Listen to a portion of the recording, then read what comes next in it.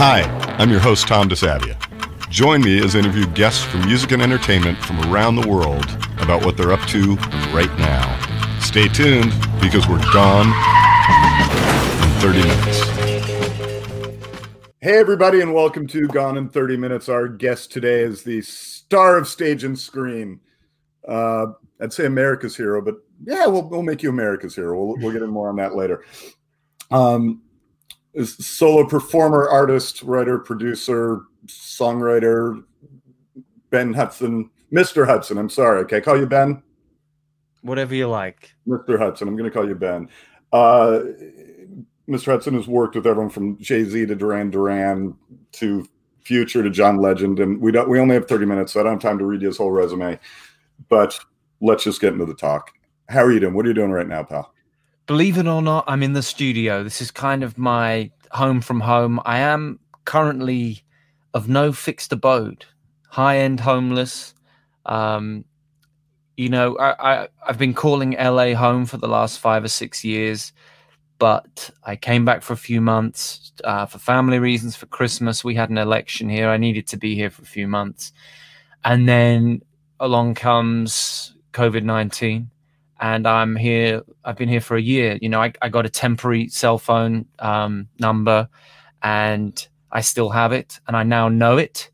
I kind of refused to learn my new phone number for several months because I'm not staying. I'm going back to LA. I was at the embassy the day they closed. It felt like a really budget version of a Bourne sequel. Directed by Woody Allen, starring Mr. Bean. How long was it that you... I was at the window and he's like, there's no problem with your visa. I just can't give it to you because there's a pandemic happening. And I was like, okay. So I just went home. I went across London with my tail between my legs thinking, okay, what do I do? And then lockdown struck. So I'm back to being a Londoner for the foreseeable, you know?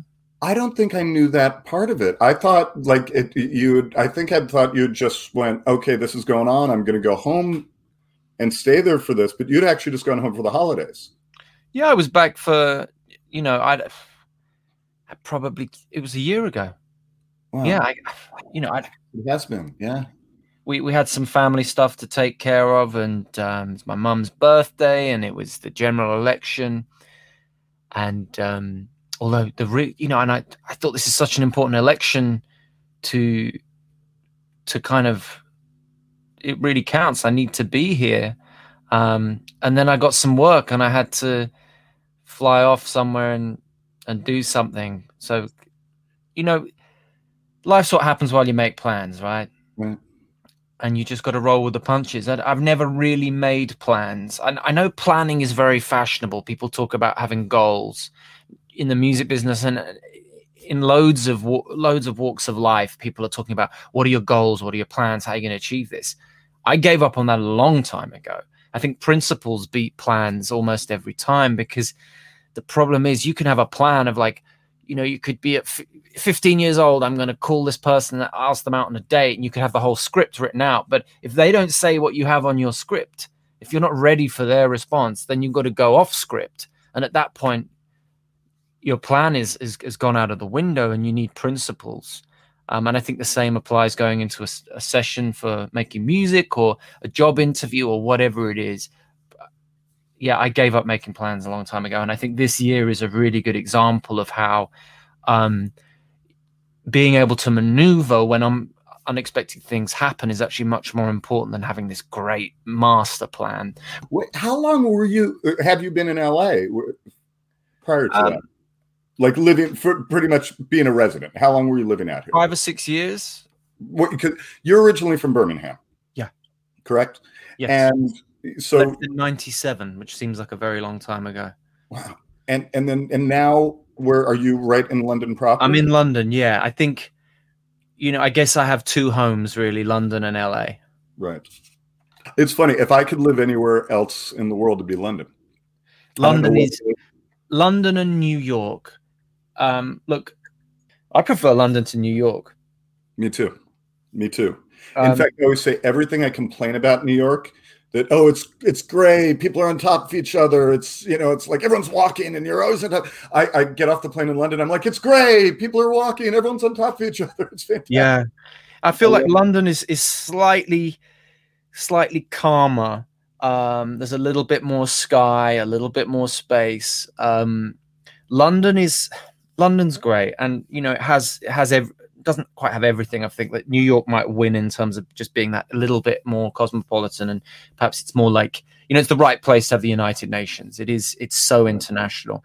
But spending so much time in London, when I got to New York, I was like, this is kind of like London if it had had one coffee too many on a hangover, and, you know, just a bit sort of aggro.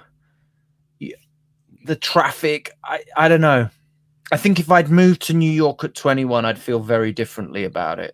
But I started going to New York, you know, in my very late 20s. And I think I was like, okay, I get it.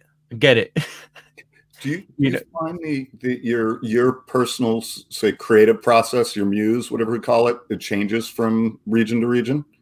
1,000%. Yeah. How did it change from coming to the US? Like, do you feel like when you got here, I mean, and where were you know, let's go back a bit farther, actually, because there's a lot of things I want to talk to you about. You're from Birmingham. Yeah. What's in the water there? I started to look it up, and I'm like, I know a lot of musicians have been from Birmingham, and I'm sorry I'm looking at my phone right now because I actually wrote them down, and it's, aside from half of Led Zeppelin, Judas Priest, Steel Pulse, ELO, Christine McVie, GBH, Duran Duran. I mean, there's the Street is an important one. Yeah, there's countless. I was looking at it.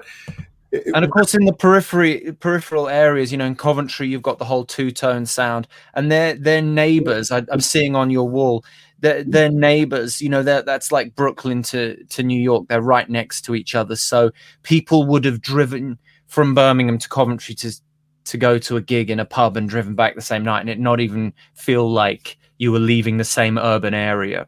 And if you look at the map of the UK, well, of England specifically in this case, you'll see that it's at the center of, if you take a bicycle wheel with its spokes, or for a Los Angelino, the spokes of the alloy on your Mercedes, Birmingham's right in the middle of that. And it's not a spider's web. It's very hard to get around. You know, yes, London has the M25, but generally it's kind of hard to get across the UK. But all roads lead to Rome, but they go through Birmingham first.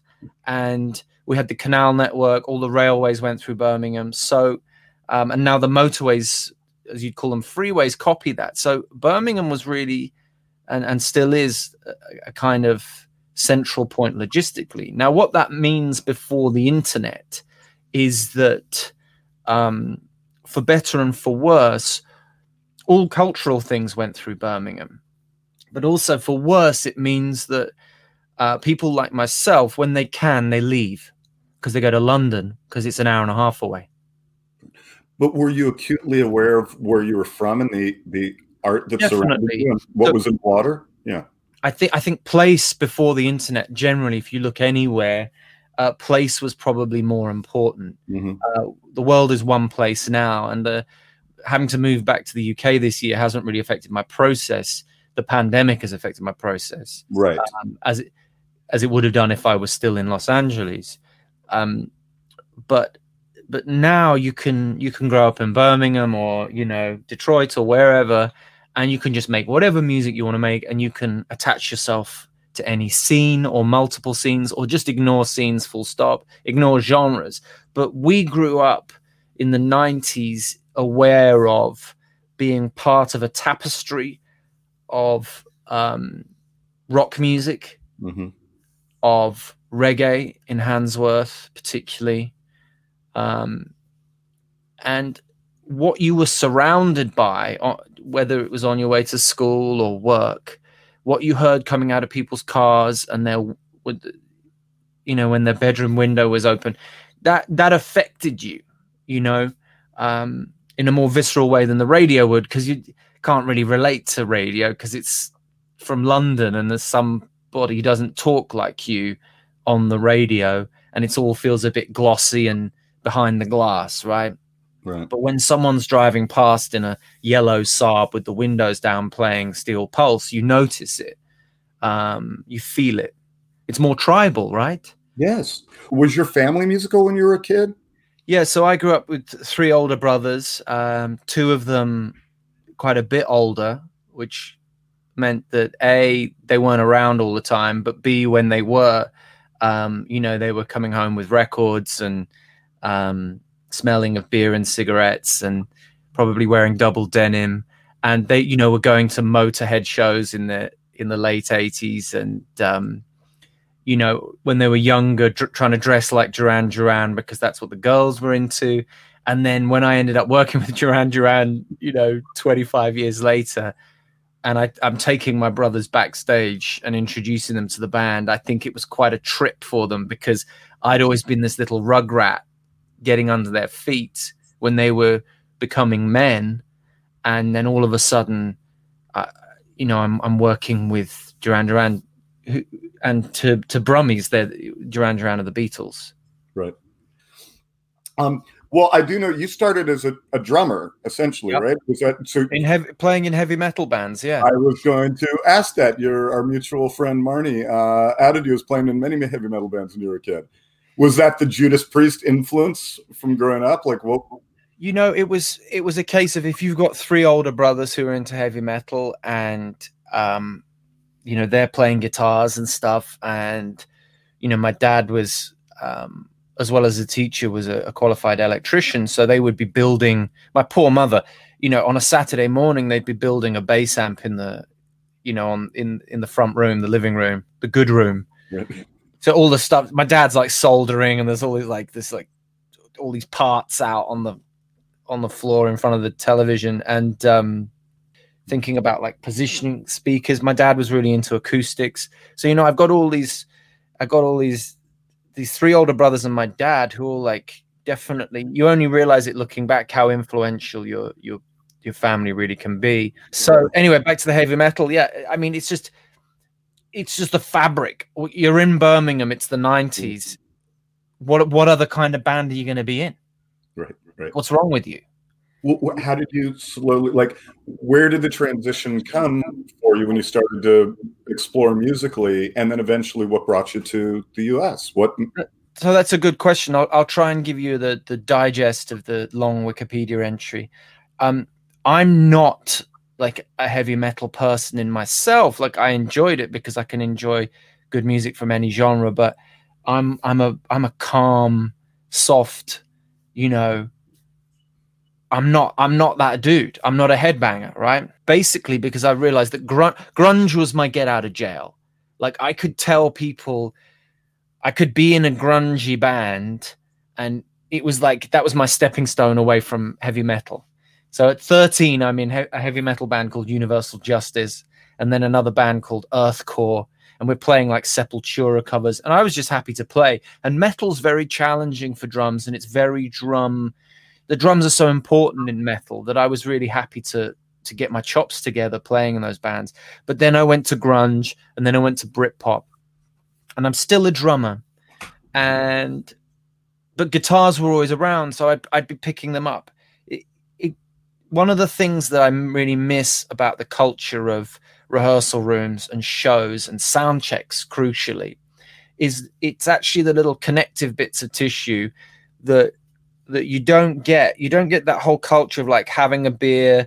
People used to smoke in rehearsal rooms. Do you know what I mean? It's like It was a proper hang, and you'd book out a rehearsal room for a day, or maybe you'd only have it for 2 hours if you were broke. But it was very heightened time. You were almost, it's like being in a little black box theater.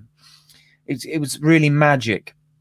And one of the things I miss is the gaps. So somebody goes out to buy some cigarettes, and you pick up their guitar and you learn a new chord. The other guitarist teaches you a chord, and you go back behind the drums. I mean, my brother used to, is a funny little thing. He'd come back and he'd be like punching me, be like, "You've been playing my guitar." And I've been really, really careful putting the guitar back exactly where it was. And he's punching me in the shoulder. "You've been playing my guitar." And I'm like, "How do you know?" He's like, "It's in tune." So I fell in love with the guitar.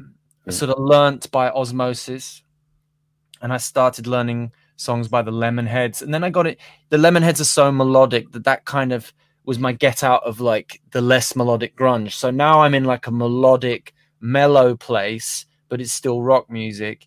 And then Britpop happens, and I'm learning songs on the guitar by Oasis and Blur and Radiohead and Suede and all the others, but I'll name the obvious ones.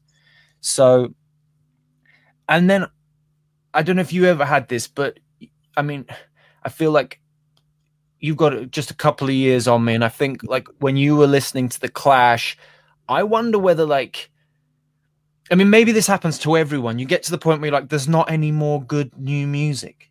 Maybe because your favorite bands kind of go off the boil or they break up. Right. You know, imagine like the Smiths is your favorite band. When they break up, you'd probably be like, the music's died. Right. The music's died. So what do?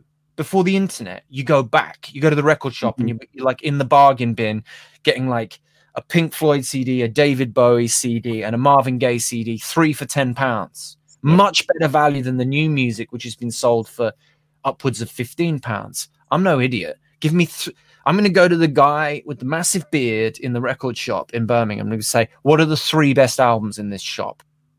Or what are the 3 best albums? You're doing 3 for 10. What are the 3 best albums in the 3 for 10 deal? And he's like, you need to listen. What do you like? I'm like, I like David Bowie. He's like, okay, have you heard Low? I'm like, no. He's like, okay, here's Low. You like Marvin Gaye? Okay, you like the Motown stuff? Okay, here's What's Going On. Right. So you like the Beatles? What do you like? Have you got any of their albums? No, I just the best of. He's like, here's Abbey Road. There you go, 3 for £10. Now, why am I going to listen to some? I was going to say fag end. That means cigarette here, like the cigarette end of Britpop in '97, when I can go home and listen to Low, What's Going On, you know, Innovisions, The Queen Is Dead. The list can go on. Some Miles Davis for 3 for £10. And of course, because there's no distraction of streaming or anything, those albums then, until I saved up enough money to buy, till I saved up another tenner, were on repeat. But then I got 2 buddies doing the same thing. So we've got 9 albums for 30 quid between us. We're listening to Neil Young. We're listening to, you know, Nina Simone. Now, why would I turn on the radio to have something that's being forced? I'm like, yeah, this is okay. Like, why am I even going to listen to the radio? At that age, you're like, no, it's going to be right. Yeah, maybe I'll just listen to Nat King Cole and Chet Baker and, you know, the Ink Spots and Eric B. and Rakim. 3 for £10. We did that for years. We went to the same record shop and we all just filled up our collections of, you know, great bands. And we took risks. And you start to the gatekeepers, you know, a record collection was a thing. Obviously, there were CDs, but it's so easy to forget. I mean, I threw all my CDs away in 2015, and that hurt. Yeah. Well, it's funny, and I got to say, we're going to have you on for another episode. We're almost at the end of 30 minutes, but I was going to say, I want to kind of wrap here before we let me finish the Wikipedia entry. So it's now I've got into old music and I've learned to play the guitar. I'm not listening to new music, and I'm learning songs on the guitar. So I'm learning, you know, trying to learn Jeff Buckley songs and Paul Simon songs and so on. And this would be my tip to anyone who wants to get into songwriting is just go and learn a Joni Mitchell song. Go and whoever your heroes are, if it's James Blake or Kid Cudi, just go and learn their songs and play them and sing them and let them get into your body. You learn 50 songs that are really good, you'll write a good song. And the first 5 that you write might not be very good, but the 6th probably will be, and the 10th might be great. And you write 100 and you'll probably write a hit record and you'll have a great time doing it. So basically that's what I did was at this point I had no ambitions to get into the music business. That was something that other people did. It was just a hobby for us. We just loved it for itself, just to have the instruments in our hands and to play in a pub to 20 people. Like that was mission accomplished. That's what a lot of people don't realize now. We're in this very linear, like get famous, blow up, get numbers. It's kind of narrow now. It's a question of, we're all in the same lane, and it's like, how fast and how far can you go? But we were chilling at the starting line. We had everything we needed. We had a beer, and we were in a band, and had a couple of T-shirts with band names on. It was tribal. Why did we want to leave what defined us? And that's a separate topic about like how success can actually take you away from the thing that you love and the reason you got into it. It's really important to know when you've achieved your goals and when to just enjoy them, and when to keep working and trying to change things. So anyway, zero ambition at this point. I'm in my late teens, just learning songs on the guitar and occasionally on the piano. And I started writing songs, and then people said, you just need to form a band. And I was like, I'm a drummer. And they were like, well, you can sing and you're skinny and you're confident, just get out there. So I formed a band, and I'm 18 at this point, and luckily a girl broke my heart, so the songs got good real quick. And or I thought they did anyway, and the people around me thought they did, and people started saying, we want to help. So, but again, like, I was doing it for itself. There was no agenda. And that's it. It was a hobby. So music was a hobby till I was 25. Can you believe that? Yes. And then at 25, I'm living in North London, near Camden, legendary Camden, really still the home of rock music in the UK, and I'm living in North London, and I'm pulling pints in a pub, and I'm on food stamps, and I'm happy as a pig in poop. Right. But then I get to 25, and there's an intervention. Friends and family say, you're 25, this is getting embarrassing. When you've got this degree, this university degree, when are you gonna start living your life? And this is kind of embarrassing. I wasn't embarrassed, they were embarrassed. But there was this intervention. It was a sort of triple header. 2 brothers and my best friend. And one said, I can get you a job working at this company. And the other said, I think I can get you a job working at this charity, and they do a lot of stuff with music. Perfectly decent suggestions. I was insulted. My best friend was like, you love wine. You love working in food and drink. Why don't you become a wine dealer or something like that? I was so sad. So I got the train back from Birmingham to London, and I realized I've got to prove them wrong. How am I going to do it? Maybe they're right. I'm 25. Maybe I should do something with my life. So I realized on that train journey back to London, I realized I've been doing the minimum to say I'm a songwriter, to say I'm a musician. So let's say I've been doing 20% of my potential, or 10%. Let's find out what happens if I do between 80 and 100% of what I'm capable to do on any given day in any given week. 6 months later, we had a Radio 1 truck outside the club where I was putting on a club night. We were performing. DJ Semtex is interviewing me backstage. It's a live broadcast. He offers me a record deal. Every other record company in London, pretty much, there were a bunch of deals on the table. That happened in 6 months. If you're prepared to fail, that's the thing. I think deep down I knew I wouldn't have any regrets, because even if nothing really happened, it would just be an interesting experiment. Right. For 6 months to a year, to basically wake up and turn the computer on, or at that point it was a hard disk recorder, like a glorified 8-track. I turned that on before the kettle. Right. Make a cup of coffee, make a beat, write a song, get on the piano, organize a photo shoot, bleach your hair, wear some stupid clothes, shoot a video. We play, and I was like, we're going to play every 10 days until we get a record deal. And we're going to play the same 30-minute set, same 6 songs every show, handing flyers out at clubs, burning CDs, giving them away, selling them, trying to make merch. This is all while being on food stamps.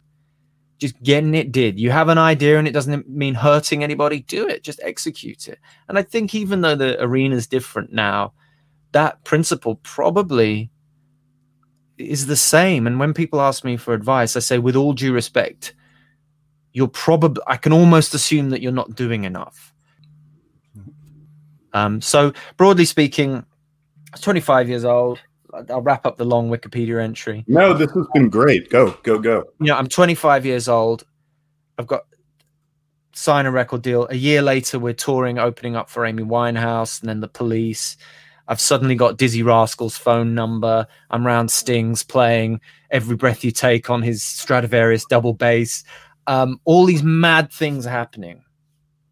And then we do an album cycle and it weirdly goes quiet. I went to Paris on a songwriting trip. I wrote half a song.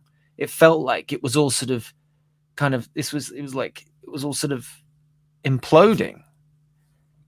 And then I get a phone call from the head of the record company saying Kanye West wants to produce your next record. How do you feel about it?